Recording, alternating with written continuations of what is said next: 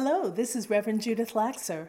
Thank you for listening to the podcast of our service entitled A Time to Dream. My wish is that the food for thought offered nourishes your soul. The Gaia's Temple Ministry is sustained by generous donations such as yours, and we need your financial support. If everyone who listened in donated just $3, that would ensure our continuance.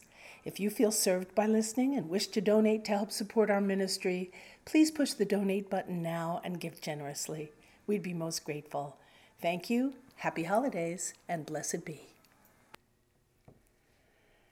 Well, my friends, today is 12/12/21. That's a lot of twos and ones. And even if you add in the 2021, that's just adding in really one more two. So it's still a lot of twos and ones. So for the numerologists in all of us, this reduces down to an 11. And 11 is a master number. And so this is a master day, which means that we are going to master the teachings of Gaia's Temple today with no problem whatsoever. We're just going to become masters at dreaming in the dark. So it is a master number 11 today, but we have 9 days until the winter solstice, which is the longest night on the wheel of the year and the shortest day. And it is said on that night, the story that we tell is that the great goddess, great cosmic mother, labors to give birth to the sun. And on the solstice morning, he returns. And from then on, the days will begin to grow longer until the summer solstice. And the summer and the winter solstice hold the polarities on the wheel, longest day and longest night. Now we're going toward the longest night. And these are the two extreme times on the wheel. The equinoxes, as it sounds, are the more balanced times. But the solstices are the extreme times of the year. So we tell ourselves a story that the great cosmic mother is laboring to give birth to the sun. And we also know what is actually happening is that the earth is turning. And she is turning on her axis. She's leaning differently as she continues in her orbit around the sun in the center of our galaxy. The earth is turning, and the earth continues to turn. And that continuum will bring light to our hearts. And so now we're going to listen to the beautiful song, Light of Our Heart's Fire.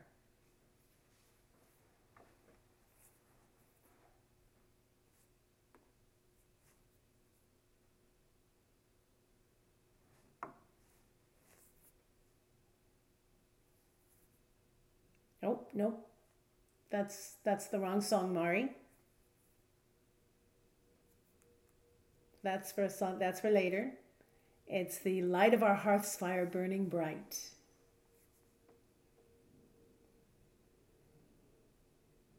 Do we have that one? We might not have a slide for it, but if we have the song, we can at least listen to the song. I don't see it. I see Longest Night and Come Into Our Dream. It's called Longest Night. Oh, I'm sorry. It's called Longest Night. Okay. I called it the wrong thing. Thank you, Pam.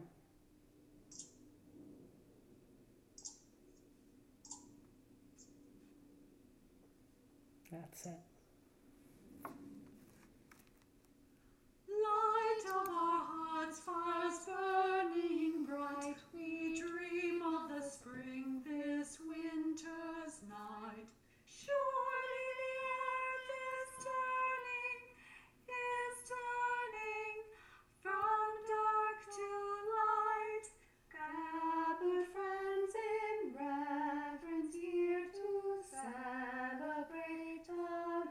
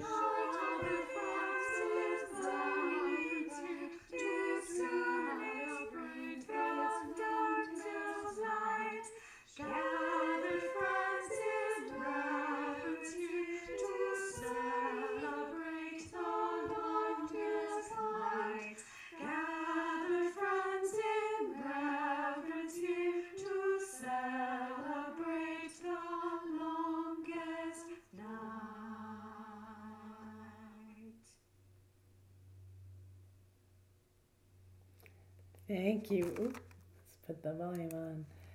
Thank you. Pam did such a beautiful job pulling that together, and all of our magnificent singers. And hopefully that is what we will do this Saturday night. We will gather together in reverence to celebrate the longest night together.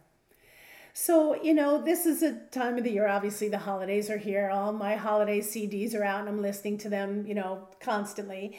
And, so many of the songs will remind us to be of good cheer and to fill ourselves with goodwill toward one another. And it just got me thinking, asking myself actually why it's so easy to be filled with goodwill for this rather short period of time on the wheel.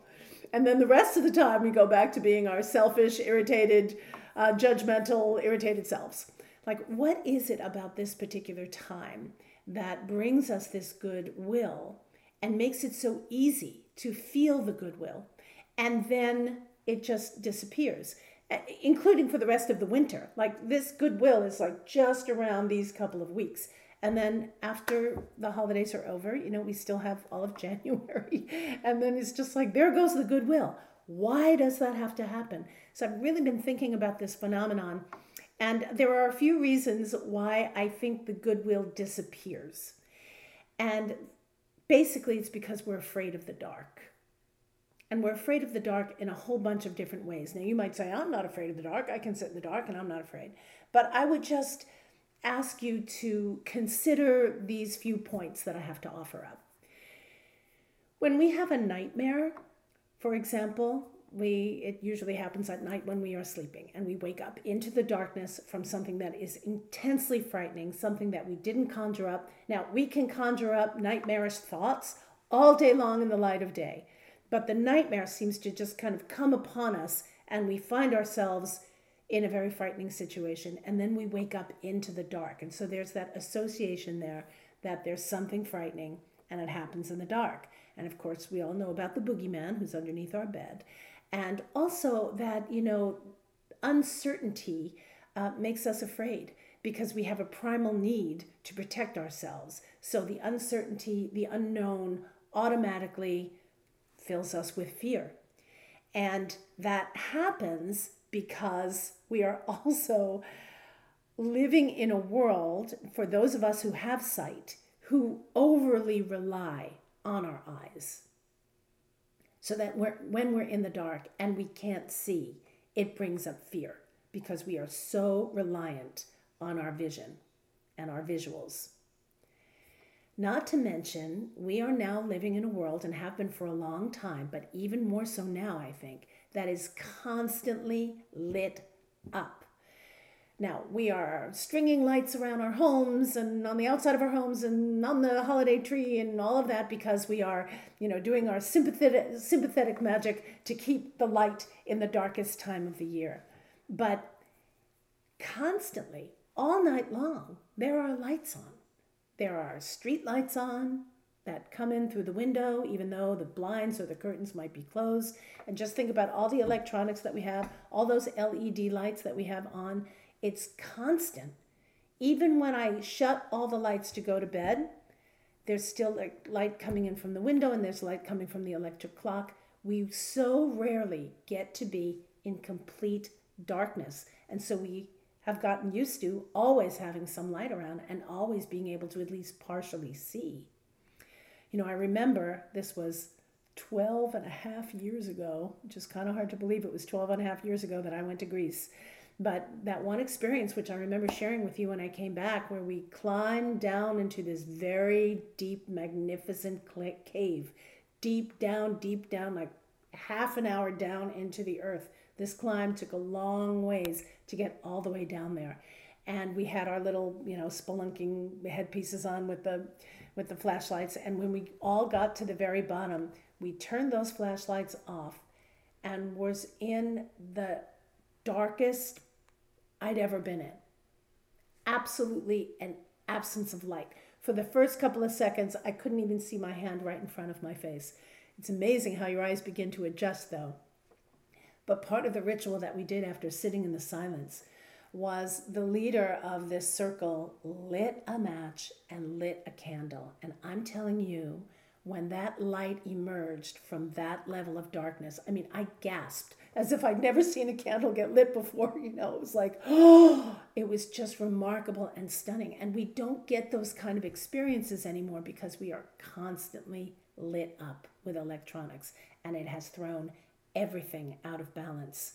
So that's another reason why we're afraid of the dark, because we don't have experiences very often in complete darkness. And then, of course, there's this, which is that we are living in a racist society, and we have been entrained and taught, and it's just come down the pipe from years and years and years of racism, which tells us that dark is bad and light is good. And people of color are bad, less valuable, dangerous, criminals, you name it. And we might not think that has anything to do with our fear of the dark, but it does. It's in there too. Then, of course, there's winter, and winter brings incredible hardship, right? There's the cold, and storms are happening now. I mean, that string of like 23 tornadoes that is coming up through Kentucky right now? My goodness. It's the fallow season. We can't just walk out to our gardens and grab some lettuce for lunch anymore, right? We have to really think about how we're going to keep warm and fed and dry. There's the decrease in vitamin D right now because the days are shorter, and that suppresses our immune system. And also, if we experience seasonal affective disorder, right, then our bodies, our minds, and our spirits are challenged to stay healthy and robust during this season. So we put hardship and we put darkness together, and soon darkness is associated with hardship, and it's associated with trouble and with problems, and that brings our fear to the surface. Now, when we are in that fearful place, we contract to protect ourselves. It's the animal part of ourselves, and there's really nothing wrong with that. If we feel that we are in danger, we contract to protect ourselves. It's very natural. However, over time, if we stay in that contracted state, we then become afraid to open up again. We are afraid to keep ourselves open to people, to situations, to experiences. I mean, I've just been thinking, of course, like all of us, about this pandemic, which is raging on. And for pretty soon, close to 2 years, most of us anyway, or I would assume most of us here in this congregation, have been doing our best to socially distance and kind of keeping ourselves contracted in order not to get COVID. When I start to think about what it's going to feel like to try to go back out into the world again, I notice that I have some resistance to it. And it just shows me how we get used to being a certain way, and it's difficult to change. Change is difficult. I guess that's just part of the human condition. But anyway, what happens over time of staying contracted is that we start to get very brittle. And with brittle, when we become brittle like this, it contributes to our fragility. And then we cease to have room for anyone else in our hearts or in our minds or in our lives. And so it's kind of like this confluence of things about fear of the dark for all of the reasons that I mentioned, and then the hardships of winter. And we come to this place where we are very, very contracted. However, this is also in the depth of it. We are feeling goodwill, and we are encouraged to feel goodwill. And goodwill is the order of the day. So I was thinking about that.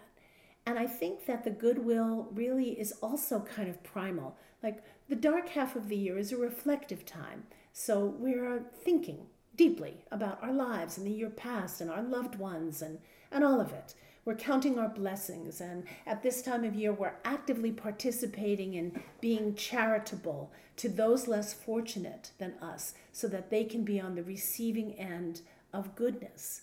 Winter's hardship, while it makes us contract against the cold, it also evokes our empathy. And I think this is something we need to remember and to cultivate and remind ourselves that we can have empathy in this troubled time, which we should regardless of the season, because it is also primal for us to want everyone to survive. Yeah, I don't want to get COVID, but I don't want anyone to get COVID, for example. And we want to move forward through the winter, and we want to all make it through the winter, right? Like our loved ones in our community, it's very primal for us to want all of us to make it. And so goodwill makes sense in the winter because it's necessary. Now, the opposite of contracting is increasing. Increasing goodwill as a way to be, like a choice that we make to be goodwill, to be filled with goodwill, and to act from a place of goodwill. So here's a very simple example. I see it happen all the time while driving. You're driving along on the freeway, and there's the on-ramp right beside you, and you see a car that's driving approximately your speed. Now, some people will speed up to make sure that they beat that person coming in off the off-ramp. But what would happen if we applied some goodwill? We don't have to slow down necessarily, but we can take our foot off the gas pedal, give it a couple of car lengths, and let the person in. Relieve the stress of that moment for both of us, for both of you, and for everyone. It contributes to the flow. It's goodwill. Goodwill is as contagious as stinginess is. It's just as contagious. We get to choose, and we choose that inside of ourselves. That's the internal work. We make a decision. I'm going to act from goodwill today and the next morning. I'm going to act from goodwill today, and day after day after day after day. We have to remind ourselves to soften again and again.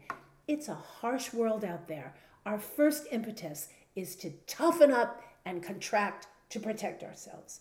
And while there is wisdom in that, that can't be our only response. Or after we do that, and once the danger or perceived danger is past, we must remember to soften.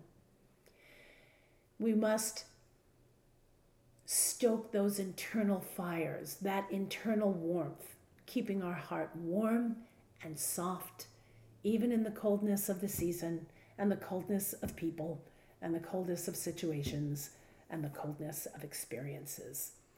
So when I ask myself, why can't we extend the effort to remain in a place of goodwill long beyond the holidays? There really is no reason, except that we have to choose to do so, and we have to remember. And the cool thing about it is that when you let that person in front of you, it feels good. It's not just the goodwill you give to others. That goodwill is something you feel too. It feels good. It just feels good to be good. It feels good to be good. So be good, my people.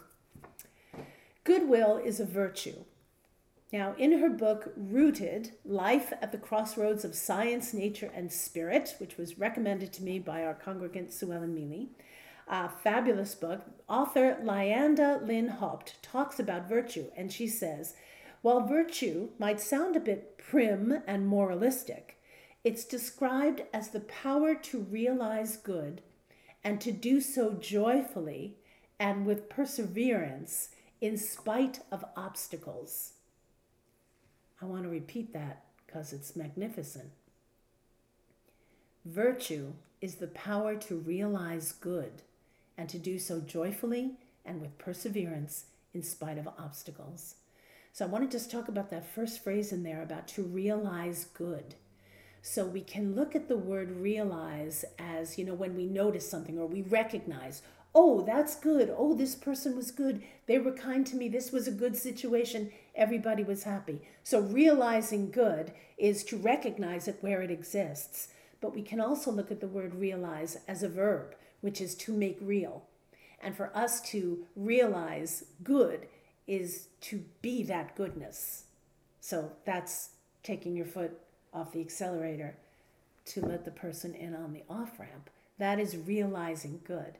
And then, of course, to do it joyfully, right? So that is also a choice, You just think about the tasks that you don't like to do, like the laundry, for instance, right? It's like you can grumble through the laundry and be miserable and hate every bit of it, or you can decide, How wonderful that I have a washing machine in my home, or I can get to a washing machine that has hot water, and the miracle of a dryer. In 45 minutes, it's going to dry my clothes, and tomorrow morning, I'm going to get into snugly clean, beautiful clothes, right? That is the joy that we choose, even in things that we wouldn't necessarily think are joyful, you know?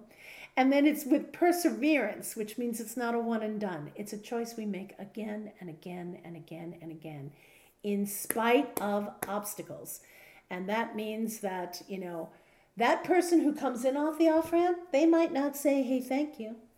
Not that that's necessarily an obstacle, but, you know, it doesn't necessarily mean that everything's going to be easy because we choose to live from goodwill. But we're not going to let the obstacles against our goodwill, or what hits up against that, stop us from making the effort anyway. We are seeing so much unvirtuous behavior in our world, and have been for quite some time now. So for me, seeing so much of what I consider selfish, greedy, litigious, instigating bad behavior, it just makes me want to be as virtuous as I can to counterbalance it. And I invite you to see what happens if you decide that goodwill is not just going to be something that happens around the holidays. You know, so what this means essentially is that we, you know, that expression, don't let the turkeys get you down. Actually, I feel bad for the turkeys, because the turkey is such a beautiful spirit animal of giveaway. I don't know why it became don't let the turkeys get you down. But essentially what it's saying is, you know, there's going to be bad behavior out there, but that does not, it's not necessarily an invitation to follow suit. And it doesn't mean it's okay. And so what we have to do is rise above. Like, we have to recognize, I don't like that behavior. I'm not going to engage in it. Sometimes we feel socially the pressure to, or we're afraid to contest something in the moment. But we just have to rise above so that we become the model of the kind of behavior that we want to see out there, and let them rise to us rather than us taking it down. Look, this is basic stuff. I know it's basic stuff, but I think we need reminders of this, because life is coming at us so fast, so many hardships left, right, and center.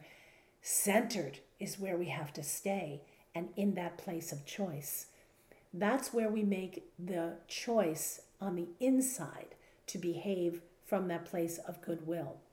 And if we work to maintain that sense of centeredness and peacefulness inside ourselves, those places that engender goodwill, then there will be peace on earth. Maybe there won't be peace on earth everywhere all at once, but if we are peace and we are here on the planet, there is peace on earth. And the more of us that do that, the more peace on earth there will be. Could there be a more magnificent message during the holidays than peace on earth? I don't think so. Why is it only for the holidays? It's not. So let your goodwill, your long-standing goodwill, be contagious. That is the kind of contagion we can all get 100% behind, I think. So that's my spiel on goodwill. Now, at this time on the Wheel of the Year, like I said, there's 9 more days until the winter solstice. This time, this next week and some days, is the darkest time on the wheel. There is more darkness than light. This is the time to let ourselves be in the dark. I know this is like, everybody's crazy to finish up all the holiday stuff in preparation, but this is really the time to be as still and quiet and in the darkness as we possibly can create and manage. Let yourself be in the dark. Turn off the lights. Sit in the dark and sit in the quiet for a while. Like, gift that to yourself. When the sun starts going down here at 4:30 in the Northwest, just don't turn on the light for a little while.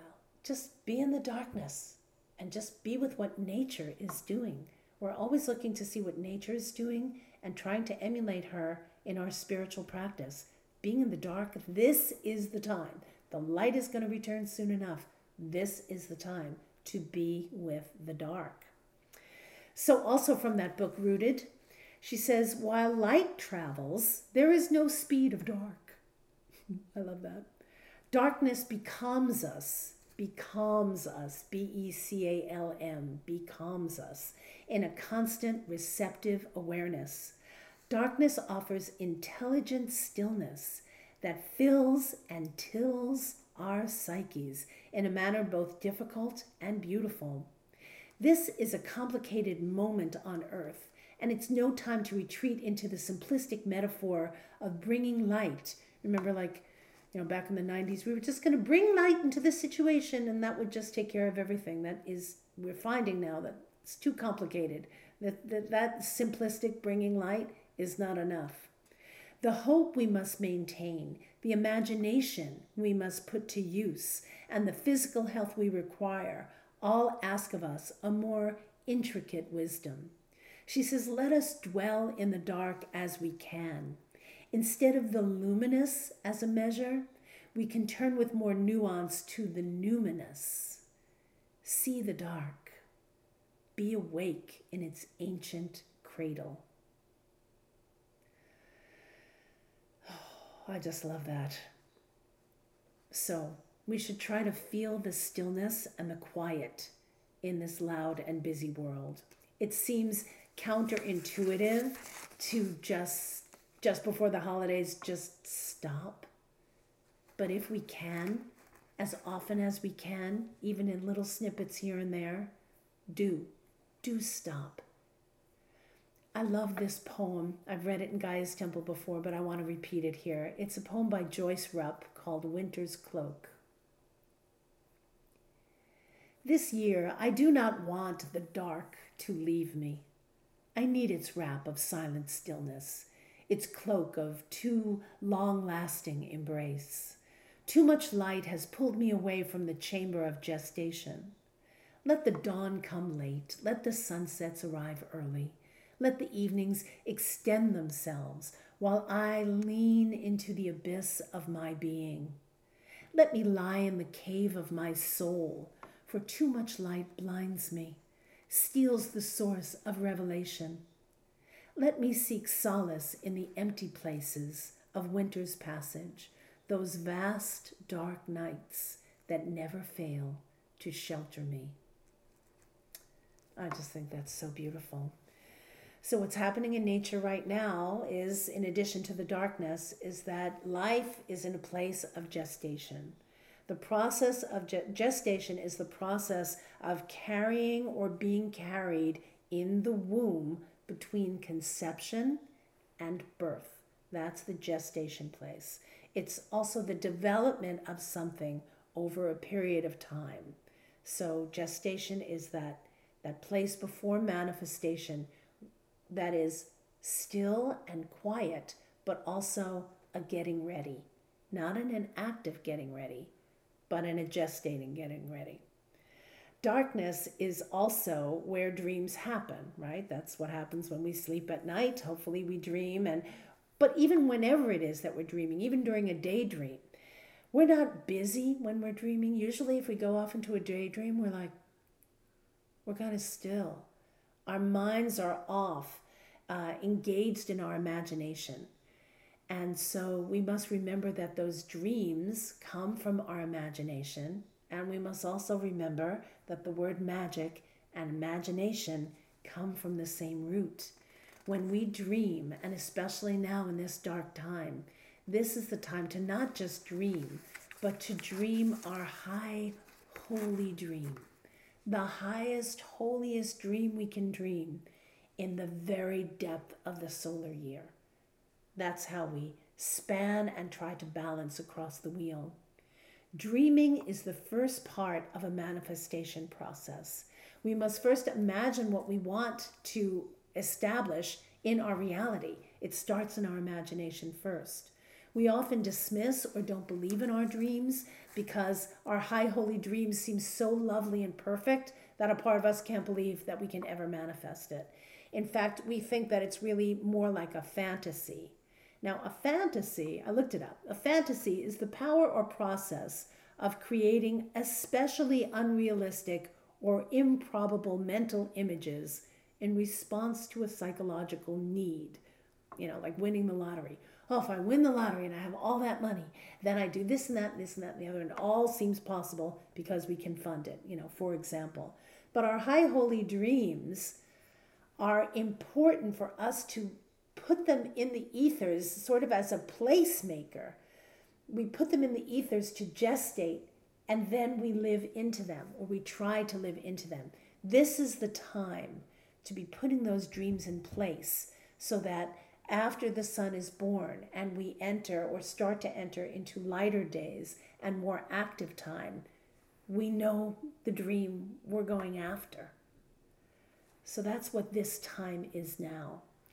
Now, a dream, however improbable, is not necessarily unrealistic. For example, we can dream up the kind of world that we want to live in, kind and equitable and healthy and filled with joy and goodwill. And while it may seem improbable, it's not unrealistic. It could happen. And it happens with all of us trying for it. In between improbable and impossible, that's where our magic lies. That's where our dreams need to be coming from. Our spiritual work in the depth of winter is not the time to put into action or even to make the plan. This is just the time to dream it up. So now, Mari, will listen to Come Into Our Dream.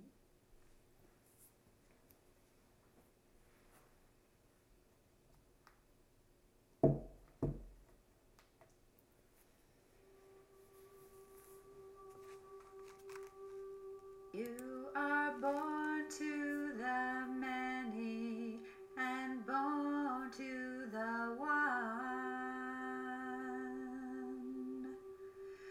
In the lap of your mother, you are held by us all. Come into our dream. Come into our dream.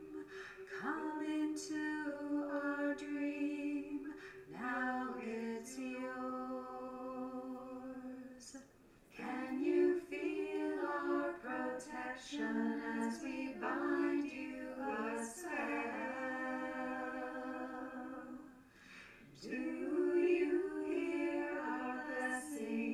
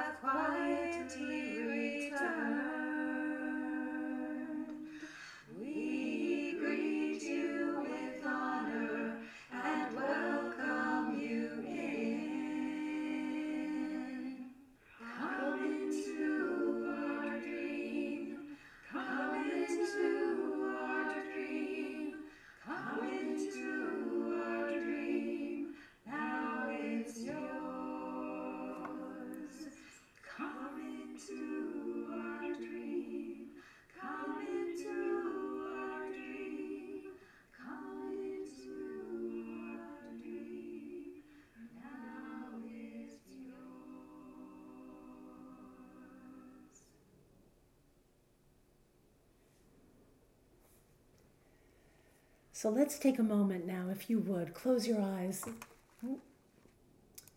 Let's take a moment now, if you would, close your eyes and go within.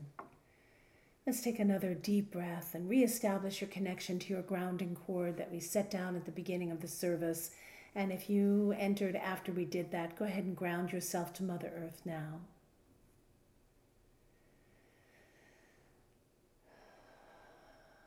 And then bring your attention to your third eye in the center of your forehead. Imagine it like an actual eye, like your other two.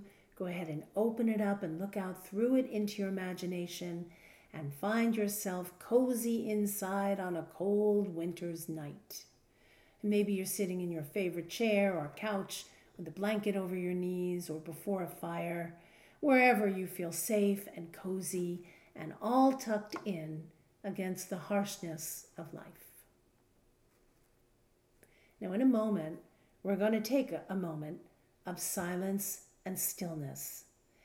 And I'm going to ask you to conjure up a dream of the world that you want to leave to your children. And you don't have any children, then the children of the world, others' beloved children, because we know all children are all of our children. Let yourself dream up a world that is safe and healthy, kind and loving. All the things. Imagine the world that way. Imagine that a great shift has occurred in everyone, a great awakening in every heart, a turning toward peace and restoration. Imagine that world now.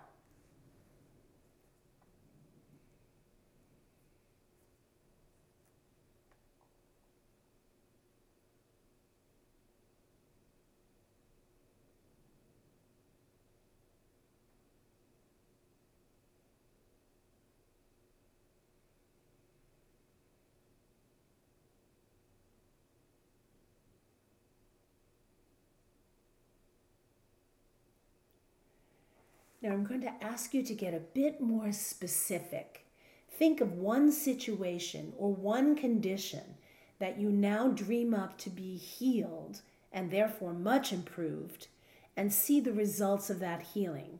So imagining how the world is different, and specifically how the people of the world are different, including yourself.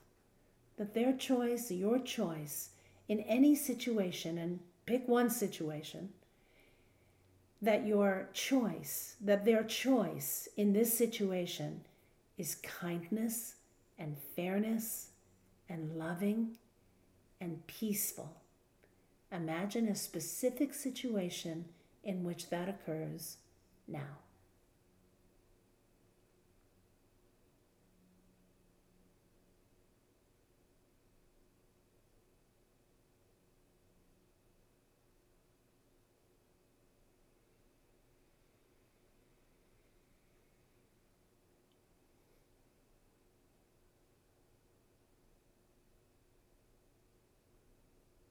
Now imagine that dream, your dream, grows roots, and those roots reach from wherever they are in your imagination down to our Mother Earth. Thick, strong roots. Roots that ground them to the goddess, she who gives life to all of our dreams. Root them now and know that these roots will keep the life force of our beautiful dreams, our high, holy dreams in the darkness, nourished and growing. Root them now.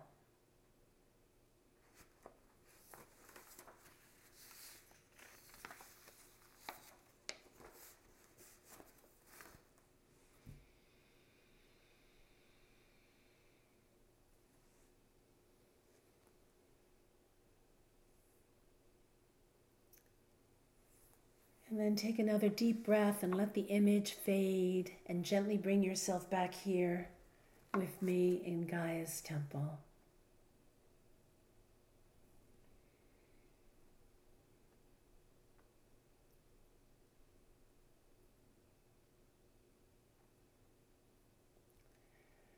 Our dreams inspire us. We can inspire ourselves with our own dreams, and they motivate us.